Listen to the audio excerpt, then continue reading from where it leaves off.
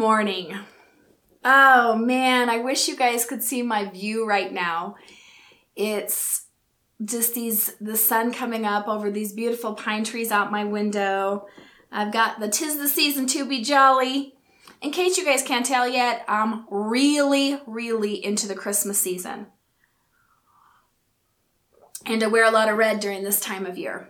Okay.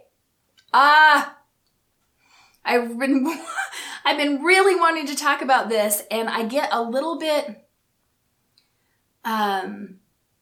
attached is the right word when there's something that is so important to me, when it's something that I've used to change my life. I want to be able to express that in the correct language.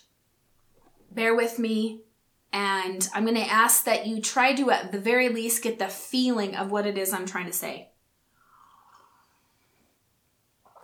As per usual, I got to talk with my hands, guys. As much as I hate putting down my delicious hot coffee. I'm super into vanilla lattes right now, so that's what I'm drinking, and it's so good I hate to put it down. But, all right. Let's talk about the idea that no matter what is going on in the inside, we choose how we act on the outside. And as it's been with a lot of subjects, we've touched on this before, but I really felt like it deserved its entirely own video. We are conditioned to believe one of two extremes. Either that no matter what we're feeling, the bad, the good, the ugly, all of it, that we have to be true to ourselves, we have to express it all over the place, right? Or the exact opposite end, which is that no matter what we're feeling, we have to repress it, shove it down, keep it inside, even the happy stuff, like that we need to be very neutral all the time.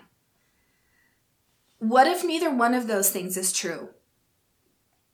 What I want to bring into this discussion is a paradigm shift into whatever arises in us, whatever emotions, whatever thoughts. We bring in this idea of the sacred pause, and then we powerfully choose what it is we put out in the world. And I want to get a little bit personal and tell you guys why this is so important to me, and how this has personally affected me. I have worked very hard on myself, especially mentally.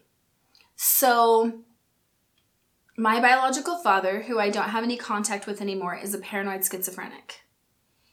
And so were his mother and his sister. And I have a thread of that. It used to be much worse than it is. But not a thread of schizophrenia, but a thread of paranoia. So those two things can obviously be separate or together. So I have a tendency to do what I call awfulizing, where I will think of the very worst case scenario, and that has been a default setting of mine for a long time. If I were to give into that and act from that place all of the time, I would be a very unwell person. So years ago, I really had to decide what to do with that. And part of the reason it's much better is because I haven't fed it. And I have also reached out for help, okay? Gone to therapy, had energy healing sessions, meditated, the whole 9 yards. But in the meantime, or when it still comes up, in spite of all that I've done, I want to be at choice in how I respond to that. So for me, it will look something like this. So one of the things I've struggled the most with my paranoia is people being mad at me. It's one of the most difficult things for me, for people to be upset with me. And I hate the feeling so much that for a while I would live my life from a different place so that people would not get mad at me. I stopped doing that for the most part. But I have a fear of people being mad at me. So when that fear rises in me, oh no, I haven't heard from so-and-so, even though I messaged them 3 days ago, they must be mad at me. I allow it to be there, right? But then I go, what place do I want to act from here? Do I want to send that person back a very reactive message, or send that person a very reactive message? Are you mad at me? What did I do? I can't believe you haven't gotten back to me for 3 days. I sent you that message, blah, blah, blah. Or do I want to be with it? So I'm not going to repress it like this extreme. I'm going to be with it.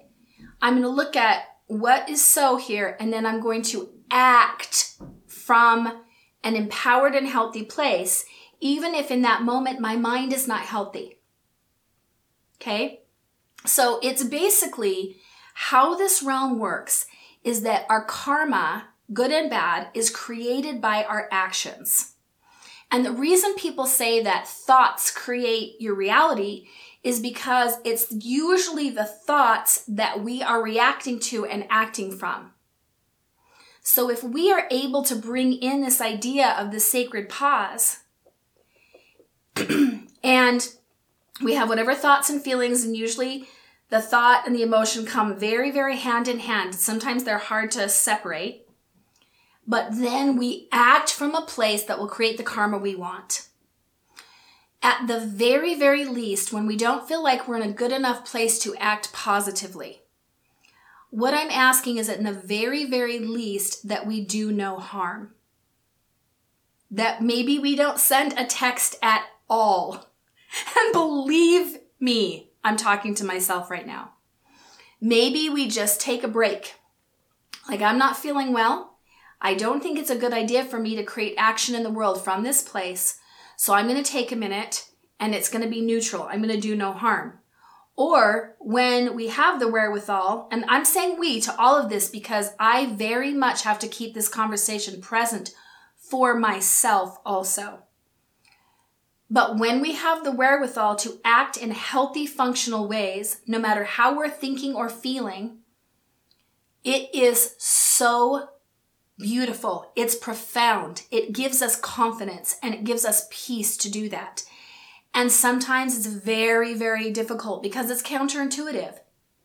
When you're feeling all turbulent and icky, technical term, on the inside, but then you're acting very mature, very logical, very loving on the outside, that can feel weird. But it's not a self-betrayal if this is a very, very powerful way to know if something is a self-betrayal. And I'm going to mention this throughout all the videos more than once because it's that powerful. If what we're doing, the action we're taking, will bless our future selves. So maybe it feels like some weird betrayal to be feeling very, very hurt and angry, but act with love and with maturity and logic. But how is it a self-betrayal when our future self is going to look back and go, oh, honey, thank you, past self. Thank you, past Donnie, for not sending that accusatory text. Thank you, past Donnie, for calming down before you spoke to Trinity, right? This is when what we're doing is blessing our future selves. It is not self-betrayal. One more time for the kids in the back. When what we're doing is blessing our future selves, it is not self-betrayal. And this can go to all sorts of areas of life. Listen, yesterday I didn't eat a donut, and in that moment it felt like self-betrayal. But this future Donnie, this present Donnie is very, very appreciative to past Donnie for not eating that donut. Okay? So what if we have, we're using our free will to get us more and more freedom, and that no matter how we're feeling or thinking, we are acting from love and logic. For me, it is mostly thoughts. Not that emotions don't come, but come on, you guys, I'm a triple air sign. It's all mental. It's all about thoughts. If I acted from all of my thoughts, my life would be a shit show. If I acted from my paranoia, I can't even imagine the bridges I would have burned by now.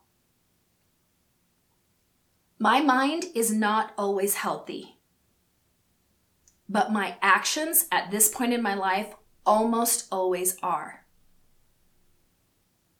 And you know what? I can have so much compassion for that thread of paranoia that goes through me.